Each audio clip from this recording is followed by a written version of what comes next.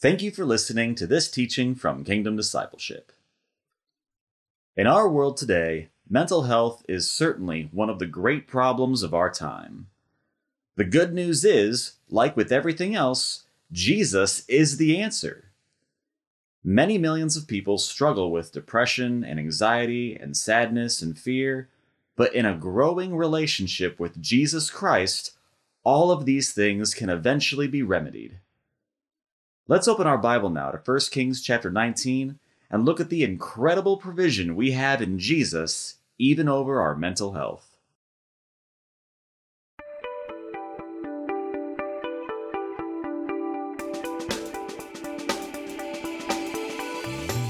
Well, good morning, good afternoon, good evening. Wherever you are in the world, I hope and pray that you are blessed this day.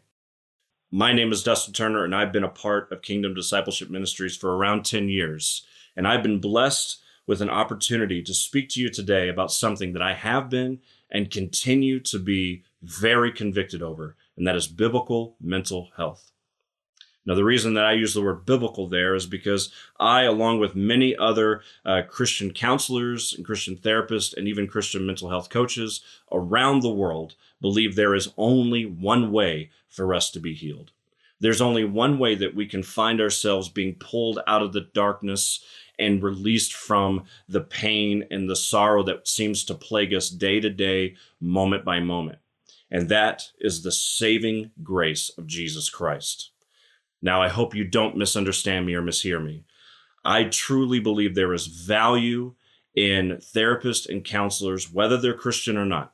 I believe that it is important for us to have people in our lives that we can go to, that give us a close to unbiased opinion, that helps us even overcome some of the traumatic, painful events of our past, to give us guidance and assistance in being able to make decisions over the difficulties of our present, and even help us gain strengths and be able to overcome the fears of our future.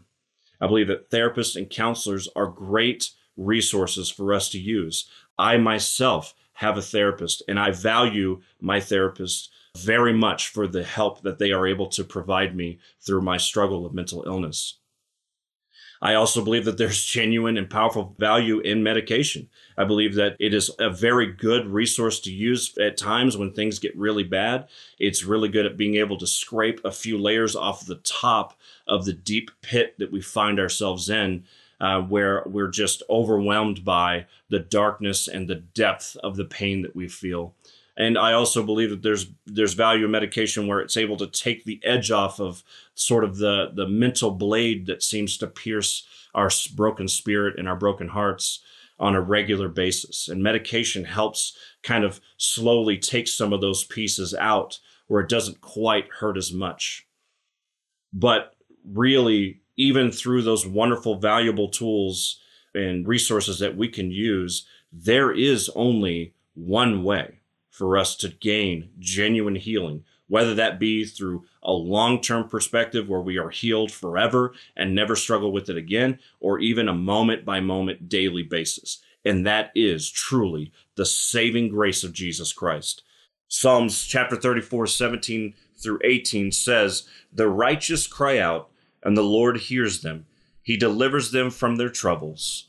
The Lord is close to the brokenhearted and saves those who are crushed in spirit." How often do you feel crushed in spirit?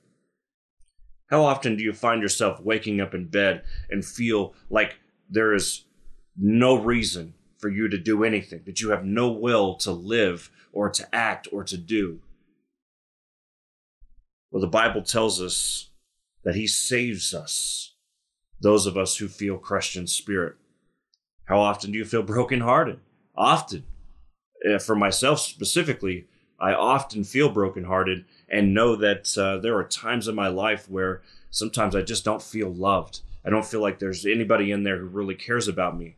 And I have to learn that this is obviously untrue because the Lord is close to me.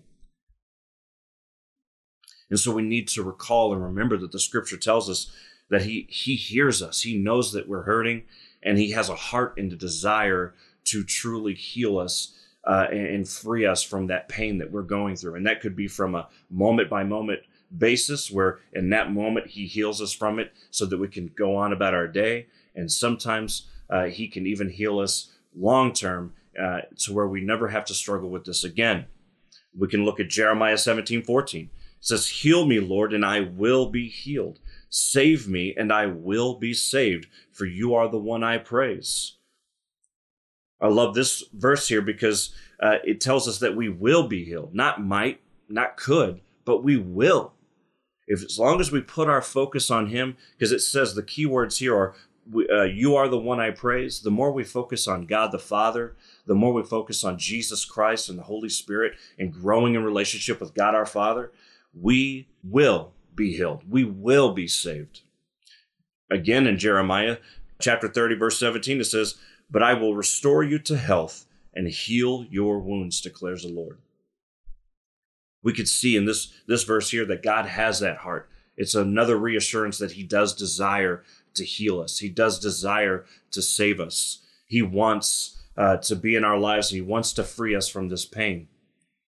The beautiful part is that there are times where Jesus does come into our lives, and he does use, prescribed medication and therapists or counselors to heal us, that he can use a mixture of those things to bless us in a way that we can truly be healed and saved from our struggles and our pains. And then there are even times where he doesn't use those at all, and he can save us and heal us primarily through himself. Now, my hope for the teaching today is in the title: Biblical Mental Health and Wholeness in Jesus Christ. Understanding that Jesus Christ does have that heart to heal us. He has that heart to save us, and he truly wants to give us genuinely good, positive mental health from a biblical perspective and true, genuine wholeness in his name. He wants us to feel aligned with him and to grow in relationship with him. And so in the message today, I want to provide a few tools that I've learned through my life by digging into the Word of God, share a little bit of my testimony with you, and provide a little bit of hope, a little glimmer of hope, and maybe even some actionable things that we can do in our lives to help us overcome some of those struggles that we might have. Now, let me be perfectly clear here. Everything that I'm about to tell you, all of the methods that I have learned and the Lord has blessed me with, all of the scriptures the Lord has provided us to help us through these mental illness and disorders, none of these things will have any impact whatsoever. Zero weight, zero impact on your life if you do not first have Jesus as your personal Savior and have Jesus in your heart. It will mean nothing to you. Jesus tells us in John 14:6, "I am the way and the truth and the life. No one comes to the Father except through me."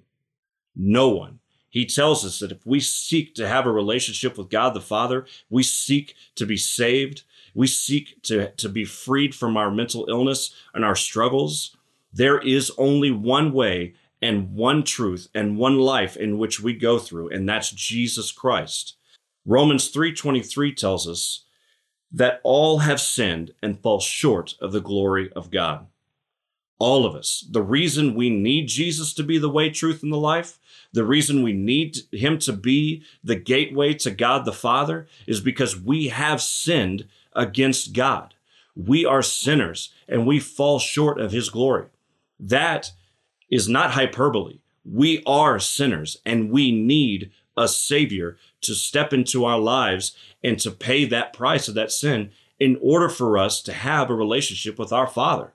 That is biblical truth. John 1:12 tells us, "Yet to all who receive him, Jesus, to those who believed in his name, he gave the right to become children of God."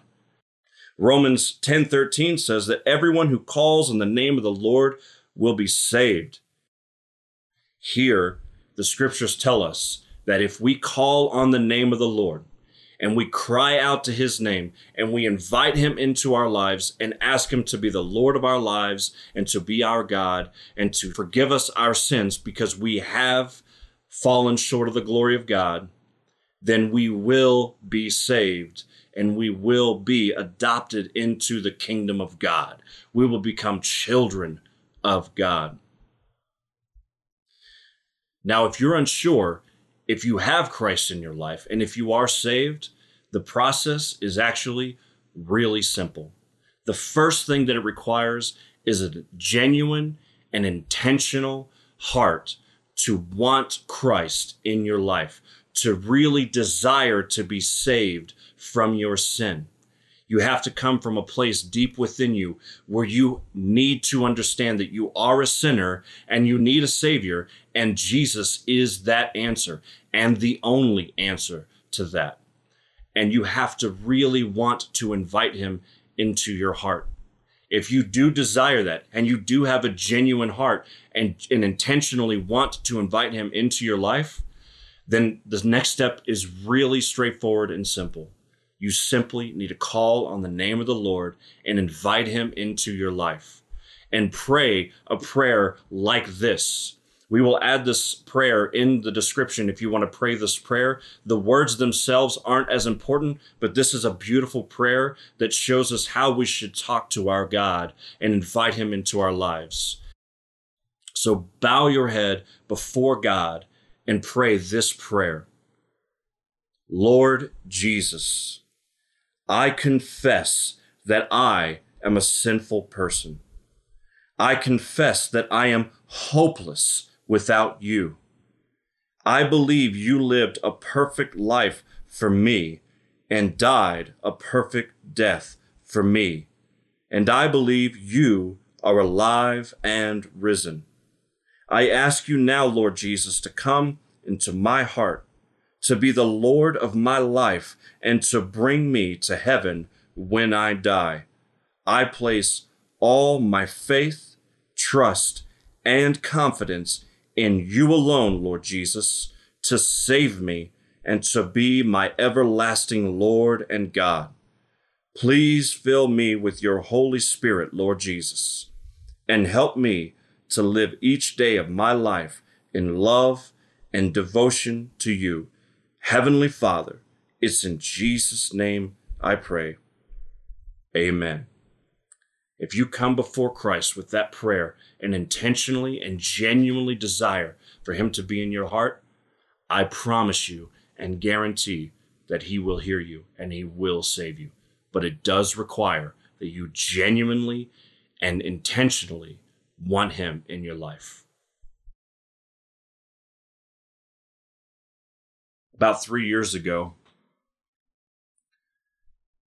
I was living in North Kansas with my family, my wife of nearly 11 years and my 3 sons.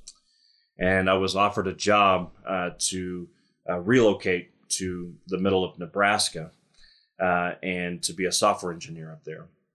Now, due to our financial situation at the time, the only way that was going to work in the beginning is if I went there first, left my family behind, and then started saving up money so that we can get a home there in Nebraska, and then eventually move my family up there. Now, as I'd been working there in Nebraska for a few months, one evening, as many couples probably experience this, my wife and I had a pretty heated argument and discussion on the phone. I remember at the end of that, I spoke to my wife and I said, I just don't know if I can do this anymore. I've been struggling through our marriage for many years. We've been trying to get back on our feet and nothing seemed to work out. We were arguing all the time. And I really didn't feel like I was of any benefit to her or my children anymore emotionally. And so I just told her, I don't know if I can do this anymore. So I go to work the next day. And as I'm going about my day, my wife calls me and she basically says, if that's really how you felt last night, I'm going to go ahead and pack up all of our stuff and I'm going to move back down to Texas with my family.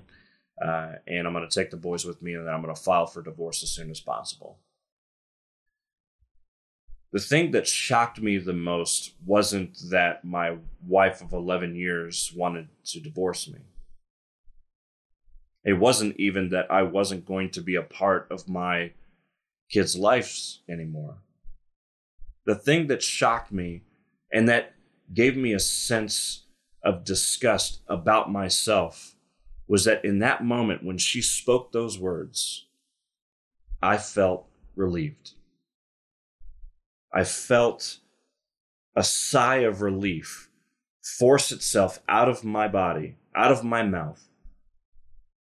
And I was immediately after disgusted that through all of that, that was my immediate response, that I was relieved that I wasn't going to have to, quote unquote, deal with this anymore. I knew something was wrong. So I began to cry out to the Lord and ask him to reveal to me what was truly wrong with me. Not just that I sighed with relief that I was going to get a divorce, but that I just didn't seem to have any more hope. I couldn't even enjoy simple things in my life anymore, and things just didn't seem to be going very well. And so my wife, for many years, had basically begged me to go to a therapist to figure out what was going on. And so after that terrible phone call, I made that effort and ended up going before a therapist. And then I was referred to a psychiatrist where I received a diagnosis. And for the first time in my life, I understood that there was definitely something that was off. I was diagnosed with chronic, debilitating clinical depression. Now, the short version of that is chronic just means that my depression happens often and on a regular basis, not necessarily consistently on a time schedule, but it does happen often. And it is something that I should consider through my struggles with depression. And debilitating means that sometimes when the depression gets really bad, it can get so bad that I genuinely feel like I've lost my will to do simple things, to even get up out of bed. And so at times it has felt so bad that I feel strapped to the bed, which obviously isn't true, but mentally I lose my will to even get out of bed. And so through that process of understanding my depression and being a believer of many years, I asked myself, how is it possible that if Jesus truly loves us, as the Word of God says, how is it possible that the Bible seems to be empty of anything resembling depression, post-traumatic stress disorder, bipolar disorder? And then a thought occurred to me. Well, genius. That's because those words didn't exist 2,000 years ago. So I began this journey digging into the Word of God with the hopes of finding out what God, the Father, Jesus Christ, and the Holy Spirit have to say about mental illness and mental disorders. Jesus being who he says he is, and in the Word of God, what he says about himself is truth. He must have something to say about it because he is a God of love and he's a God of wisdom. And so Jesus, being who he is, truly understands what we're going through. So I needed to dig into the Word to try to find some truth on what Jesus would say to us who have mental illness and mental disorders. So I found myself at 1 Kings chapter 19. Now, before we dig into that, let me give you a little summary of 1 Kings 18. So we're presented with the prophet of God, Elijah, who is a prophet at a very difficult time in Israel's history. And so the first thing that's happening is that the entire countryside is experiencing a severe drought and a famine. And also the Israelites are, at this particular time, turning their faith away from God and towards Baal a false god. And so Elijah is on top of Mount Carmel. He goes out and he basically tells the people that he wants all the Israelites and 450 prophets of Baal to meet him on Mount Carmel. And so through this time, he basically rebukes them for turning away from God the Father, and he tells the prophets of Baal that he's going to put this Baal to test. So he tells the prophets of Baal to set up an altar and to provide 2 oxen, one for their God and one for the true God, and that they were going to set up the altar for sacrifice, but they were not allowed to light a fire underneath the altar. The intention was that the prophets of Baal would pray to Baal and ask Baal to light the fire by his strength alone to show that he is truly God, and that Elijah was going to do the exact same thing. And so, of course, the prophets of Baal, they set up the altar, they cut up their oxen, and they do not put a fire underneath it, and they begin to pray fervently to Baal, asking him to come down and light this altar. Now, I highly encourage you to read 1 Kings chapter 18 in its entirety. It is an incredibly powerful story. It's an amazing miracle that the God the Father truly does make happen for the Israelites. It brings the Israelites to an incredible scene of repentance. But in the moment that the prophets are there, they are praying and dancing around and trying to get Baal's attention to no avail. When it's Elijah's turn to set this up, he does things just a little bit different. So he basically tells some servants to go down and fill up 4 jars of water and cover the entire altar with water. Now, traditionally, they also build a trench where they put seed in it around the altar for that to burn up as well. And so they pour water all over the altar, and it fills up the trench as well. And then he tells them to go down and do it a second time, and then a third time. And then Elijah prays to God in this beautiful prayer, asking the Lord to light this altar. And it's an incredible scene because God doesn't just light the altar. He sends fire from heaven, the Bible says, and it ignites this altar and it licks up all of the water, including the water in the trench. And in that moment, the Israelites, they bow before God and they repent of all that they've done. God has revealed himself to them. And then at the end of that, Elijah tells the people to grab hold of the 450 prophets of Baal, do not let them escape, and then they put them to death. So we find ourselves here at 1 Kings chapter 19. We'll be reading today from verses 1 through 8. Now Ahab told Jezebel everything Elijah had done and how he had killed all the prophets with the sword. So Jezebel sent a messenger to Elijah to say, "May the gods deal with me, be it ever so severely, if by this time tomorrow I do not make your life like one of them," that is, the prophets that he had put to death. Elijah was afraid and ran for his life. When he came to Beersheba in Judah, he left his servant there, and while he himself went a day's journey into the wilderness. He came to a broom bush, sat down under it, and prayed that he might die. "I have had enough, Lord," he said. "Take my life. I am no better than my ancestors." Then he lay down under the bush and fell asleep.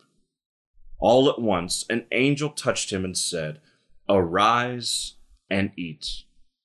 He looked around, and there by his head was some bread baked over hot coals and a jar of water. He ate and drank, and then lay down again. The angel of the Lord came back a second time and touched him and said, "Arise and eat, for the journey is too much for you." So he got up, ate, and drank.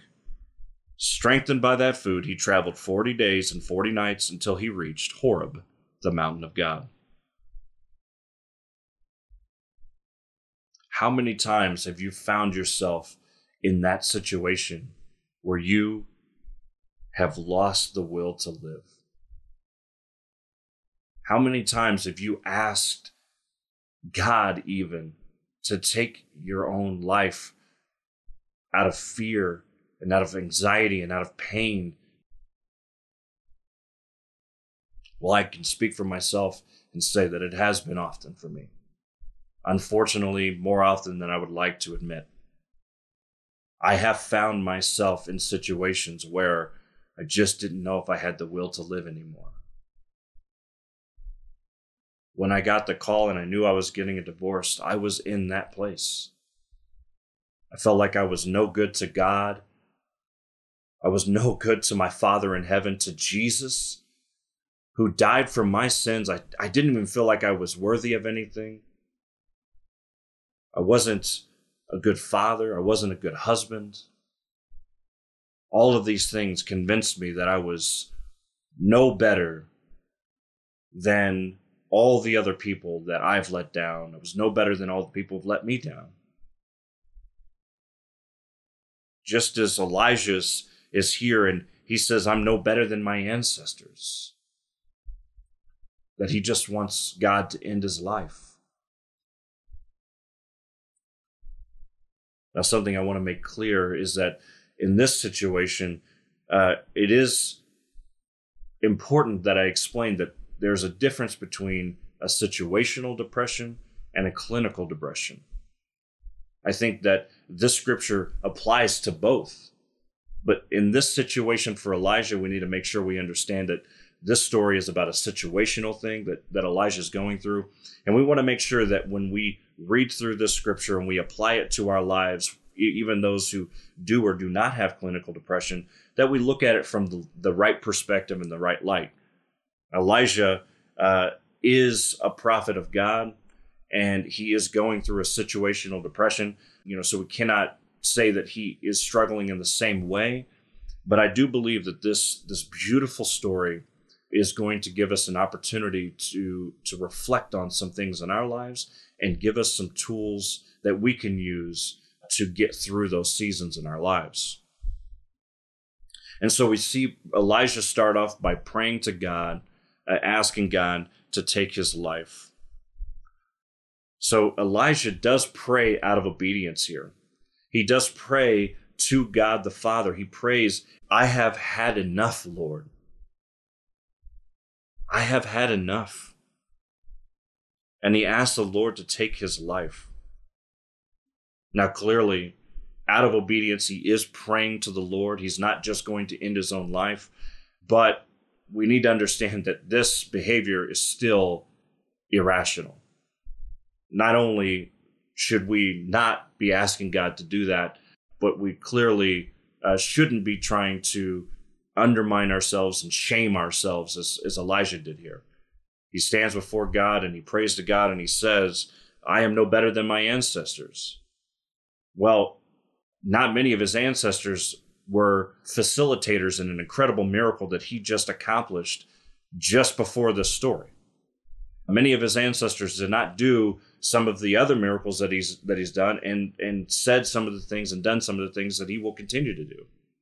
And so we need to understand that sometimes in our lives we come to this situation where we become overwhelmed with our depression, whether that be clinical or situational. We become overwhelmed with seasons and scenarios in our lives where we think and do things irrationally. And that's a difficult and dangerous place to be at times. And so it is important for us to go to God as Elijah did. We need to pray and ask God to enter into our lives. But we need to work on understanding that in order for us to first truly overcome the struggles that we have through depression, anxiety, and many other struggles, we need to first invite Jesus into the situation. Elijah does invite the Lord into this. He says, I've had enough, Lord. He invites him into it through a prayer. And then he goes after the prayer and he lays underneath the bush. basically hoping that it's all over. The one thing to note here is that James chapter 5:17 in the Amplified Bible says, Elijah was a man with a nature like ours, with the same physical, mental, and spiritual limitations and shortcomings. So Elijah is a prophet of God, but he's still a man. He's still human. He's still very, very capable of sin. Romans 3:23 says that we have all sinned. We all fall short of the glory of God. That includes Elijah. Now, Elijah does have a genuine relationship with the Lord. He does have a stronger relationship with God the Father than many of us do. And so, he has a different type of relationship with God than many of us might have. And Elijah is coming before God based entirely upon who he is in Jesus, who he is in his relationship with God the Father, God the Son, and God the Holy Spirit. And so when we come before the Lord and we invite him into those situations, we need to invite the Lord into it based on our relationship with him. So now we understand that Elijah, being man, being a sinful human being, is still, through his relationship with the Father, is still reaching out to him, still praying through obedience and asking the Lord, inviting the Lord into his situation. And through that season, through that moment of fear and anxiety and even some level of situational depression, Elijah is struggling with his frailty. He's struggling with this idea that he can't take it anymore. The Lord sends an angel to Elijah. The angel comes and he touches him and he says, "Arise and eat."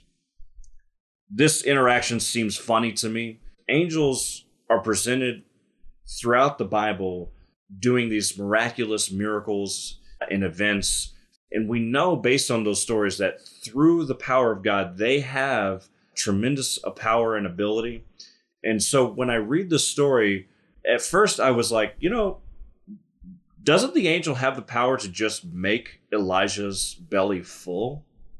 The reality is, of course, if it is God's will, the angel very much has the power to make Elijah's belly full. The angel even has the power and the ability to wipe out Jezebel and all of her entourage that are trying to come find Elijah. The angel even has the ability to come before Elijah and just eradicate all of his enemies, but he doesn't do that. Instead, he comes before Elijah, he touches him, and he tells him something simple, even seemingly mundane, as to just get up and eat. Arise and eat. I remember one of my first few interactions with my therapist. And as I was speaking with him, I remember telling him, some of the things that I've been struggling with. And, I was having a difficult time processing all of the stress that I was going through and the anxiety that I felt. And so he asked me a question. He said, what are some of the things that you do to help try to process some of those stress? Just give me a couple of examples of things you try to do. And so I told him, I said, like a lot of people, sometimes it gets bad enough where I find myself going into a closet and closing the door and sitting in the dark alone so that I can just get through and process all those things. And I told him, I was like, I even have a spot in my closet, in the middle of the closet, specifically where nothing sits in the floor so that it could fit me perfectly. So I can sit right there. He looked at me and he said, do you not understand that that's not normal behavior? Are you under the impression that that is the correct way to handle your depression? He says, as a matter of fact, I really want you to consider and try to answer this. How many times has that actually helped you? I was taken back. I was in shock. It was almost instant that the answer came to me. Not one time. To my knowledge, it's never helped me once. And so I began to realize that a lot of the struggles that I were going through was very irrational behavior. I was doing things that I thought was normal, I thought was okay, and it clearly was not.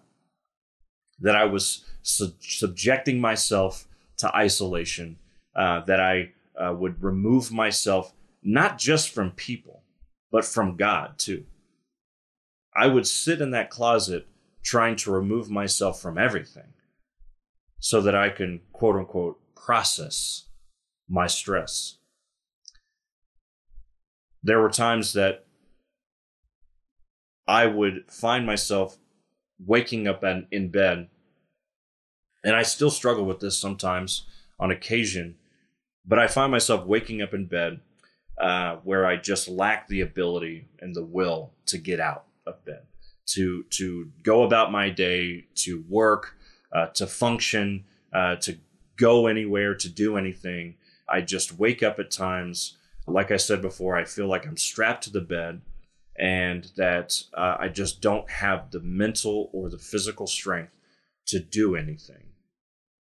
And so I started to reflect over the scripture, understanding that our God would have us accomplish seemingly mundane and simple tasks in obedience to him so that he can prepare us for the work that needs to be done.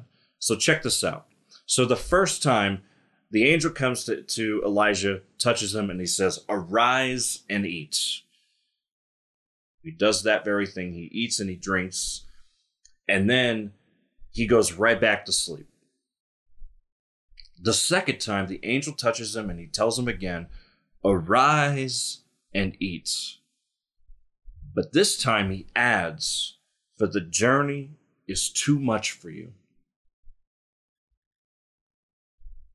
It almost seems like in our churches today, we want the story to be, arise, be full, and you're good now.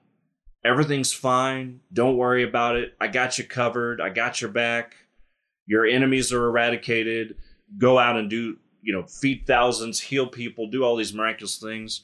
We want the story to have like sort of this beautiful, happy ending. But that's not what the angel does here. As a matter of fact, the angel tells him, it's not going to get any better. He says, "Arise and eat, for the journey is too much for you." He's telling him, you're going to have so much more work to do. It then tells us that he traveled for 40 days and 40 nights to reach Horeb, the mountain of God. That's a big deal. And so Elijah is presented with an opportunity to do a seemingly mundane task that simply helps sustain him for his basic physical survival, to prepare him for the work that needs to be done. We need to understand that there are times in your life where when you do not believe that you can accomplish anything, that you don't have the will or the power to be able to do anything good in your life, first and foremost, rebuke the enemy in Jesus' name. Do that right now. Remember what Paul says in Philippians 4:13, I can do all things through Christ who gives me strength. All things through Christ who gives me strength. And so Elijah here, he's going to arise and eat through his relationship with God his Father, and that's going to give him the strength that he needs to do the journey that it will be too much for him. And so we have to ask ourselves, what does that look like? Well, I know for me, in the times where I've been lying in bed and I do not feel like I have the strength to get out of bed, to do the normal things of my day, those three words actively go through my mind. Arise and eat. Arise and obey. Because that's essentially what Elijah's doing here. He's arising and he's obeying the will of God. He's eating. God's will for him right now is to arise and put some food in your stomach. Build up your strength, because there is work to be done. God's will for him is to do something seemingly mundane and actually very simple. The only effort that Elijah has to give in this moment is to get up and put food in his mouth and then to wash it down with water. That's it. That's his only job in this moment. And so when I've been there and I'm laying down, those words come through my mind. And so I start to pray and I invite the Lord into it. And I say, Lord, I am struggling. I am having a difficult time. I'm not sure I can get up today. I know that you would have me arise and obey you. You would have me arise and do something very simple today so that I may be able to go about my day and do what you would have me do on this day. And so I pray about it and I invite the Lord into it. And most times what that could mean for me is that I pray and I invite the Lord into the situation, and then I choose to get out of bed and to make my bed. Now, in those times, that debilitating feeling, like the depression will try to convince me that it wants to be inactive for the entirety of the day. There have been times where I felt like, my brain's telling me, you know what, let's just lay down all day in bed and do nothing for the entirety of the day. Let's be as inactive as possible, because I just want to wallow in this pain, in this trauma, in this darkness that I feel myself in. Sometimes, and for the longest time, the majority of the times when I would get out of bed and make the bed, I would find myself laying down on the couch for the entirety of the day. Now, through that season, for the longest time, I would feel worse than I did because I would feel like I lost the whole day, that I lost this tremendous battle, that I was a failure, that I was incapable of anything worth doing. And then the Lord revealed to me that I did actually arise and make my bed. I did get up and do something simple. And when my brain told me, and my depression was trying to convince me to stay in bed, I in fact did not do that. I laid on the couch for the entirety of the day. Now, it may not seem like much at first, but when you take those small little victories like that and you add them up over a few months and a few years, you begin to see the everlasting effect that it has on your spirit and in your life. And then over time, I began to invite the Lord more and more into the situation and trying to put more tasks, small, more manageable tasks on top of that seemingly simple thing of arising and making my bed. And eventually became something like arising, making my bed, and then brushing my teeth. And then it became even more spiritual because I made it an activity of getting up after praying and inviting the Lord into that depression, making my bed, then brushing my teeth, and then I would get some coffee, and then I would open up my Bible, and I would spend time in the Word of God. I would spend time with Jesus. I would spend time with the Father and invite him into my day, and then learn more about him, dig into his word, and use the Word of God to feed me spiritually so that I may be restored through his word. My heart through that whole process was to not just overcome that depression. Oswald Chambers says, we must take the first step to arise and obey in the inspiration of God. If, however, we do something simply to overcome our depression, we will only deepen it. So we need to make sure that when we arise and when we obey or eat or make our bed, making the bed isn't the crucial part. It's arising with the intention of growing with Jesus, with the intention of giving the Holy Spirit room to work. You have to come before him and present things to the Holy Spirit in order for that depression to be eradicated that day or even ever in your life.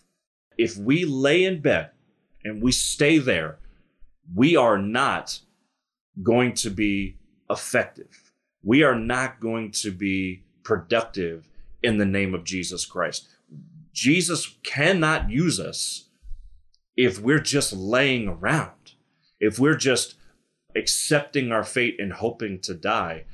We're just laying there. We must get up. There's work to be done. Jesus has work for us to do, and so we must truly seek that out to do it. Oswald Chambers goes on to say, but when the Spirit of God leads us instinctively to do something, the moment we do it, the depression is gone.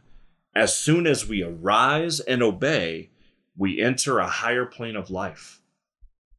The moment we look at those things in our lives of just arising and obeying, arising, making our bed, arising, reading a chapter in the Word of God, arising, spending time in prayer or worship or both, arising and brushing our teeth, arising and going from one spot to the next, doing something in the name of Jesus, we will find that depression goes away.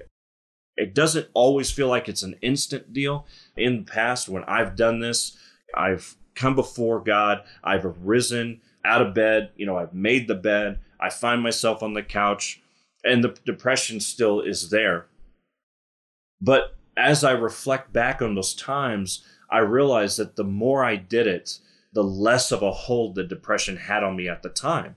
So maybe I still had depression, but it wasn't as strong or as heavy as it was before. It wasn't as tiresome and hopeless as it quite was just a few moments before.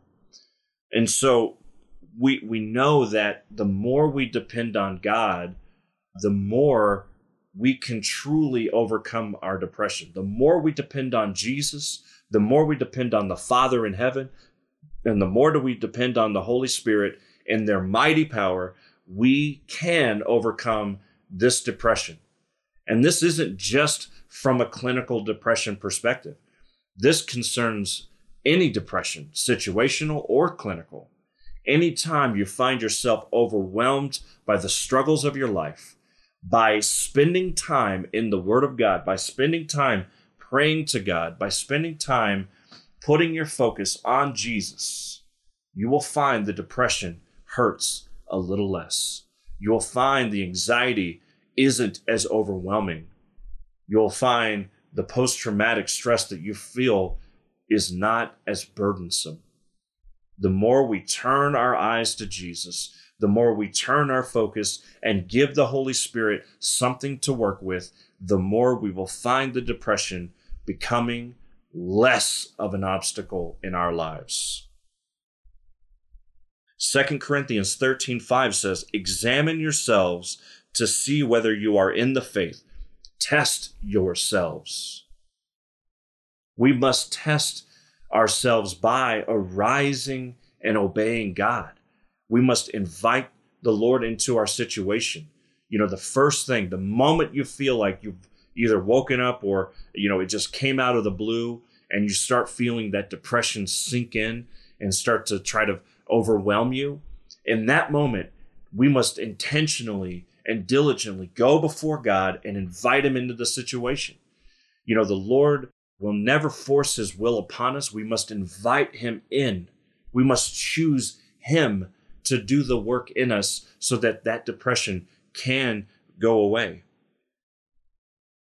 Now, the reality is that to some degree, depression is prideful behavior, because prideful behavior is where we become overwhelmed and focused on ourselves. It isn't always narcissistic behavior. where we think too highly of ourselves. It could even be prideful behavior where we think too low of ourselves, where we think that we are the worst of the worst.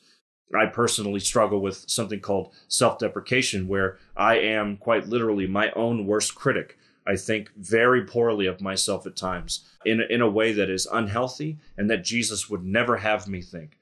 Jesus would have us understand where we are, but we should never live our lives through false humility. That is to think low of ourselves in a negative, debilitating way.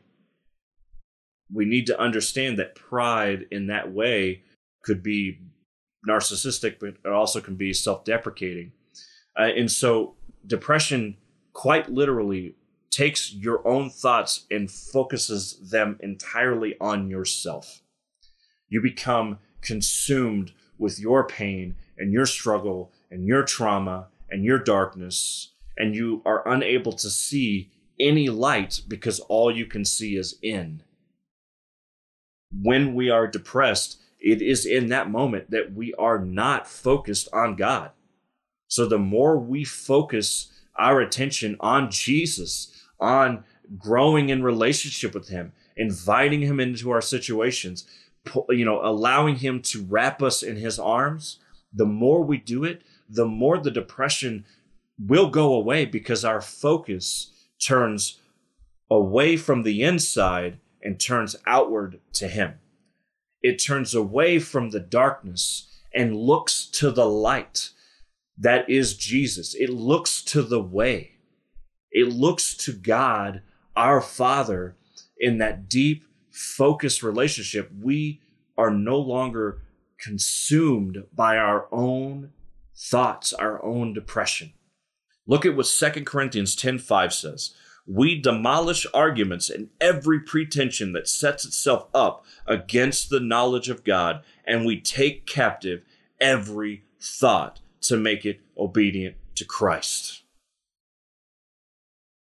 When you struggle with depressions, I 100% guarantee you that your depression is allowing your thoughts to capture you.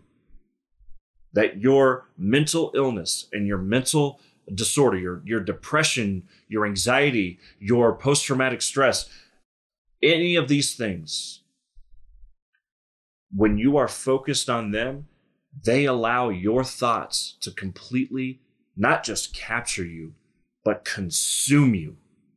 You become so overwhelmed by the depression, by the anxiety, that you cannot see beyond the dark room you find yourself in. You cannot see the light that Christ is diligently waving in front of you, because you cannot see beyond yourself. When you're focused on your depression, on your anxiety, Jesus is trying to get your attention. He is trying to get you to turn your focus on him, away from yourself, away from your depression, and on him. He is diligently trying to get you to arise and obey. So we must actively choose to go before Jesus and invite him into our situation, invite him into our depression. We must take those thoughts captive and then turn them to Christ. We must demolish the arguments and the pretension that we have inside our own minds. And we must turn them to God. We must turn them to Jesus and invite him into the situation and turn our focus on him. And I promise you will be healed. Lord Jesus, I do thank you for this amazing and very powerful scripture. I love the story in 1 Kings, Lord, in 19, where you show us the situational depression that Elijah's going through, Lord, and he is struggling. He is in fear of his life. He is struggling deeply with just wanting to give up. But Lord, you come before him in a miraculous way. And you remind him that the focus must be on you. It must be on our obedience to you. So, Lord, we ask that whoever is listening to this message, Lord, whoever has come to this part of the message, may they truly know and understand that by your power and your grace and your mercy, you can and you desire to heal us. That you are right there beside us. That you are close to us. Psalms 34, 17 and 18 says the Lord is close to the brokenhearted. You are with us, Lord. You are close to us. And so, Lord, we just ask that you continually cover us with your mercy and your grace. And Lord, may we come before you and turn our attention to you. May we take our mind off of our own thoughts, off of our own depression and anxiety, our own mental illness and disorders, and may we turn those thoughts to you. The more we rely on your strength and your ability, the more we will be healed, the more we will be saved from ourselves. May we truly and genuinely and intentionally come before you today. May everyone listening today pray to you, Almighty God, and ask you to heal us in a profound and substantial way. And all that you require of us is to arise and obey. In Jesus' name, by the power of the Holy Spirit, by the love of the God the Father, and in Jesus' name we pray. Amen and amen.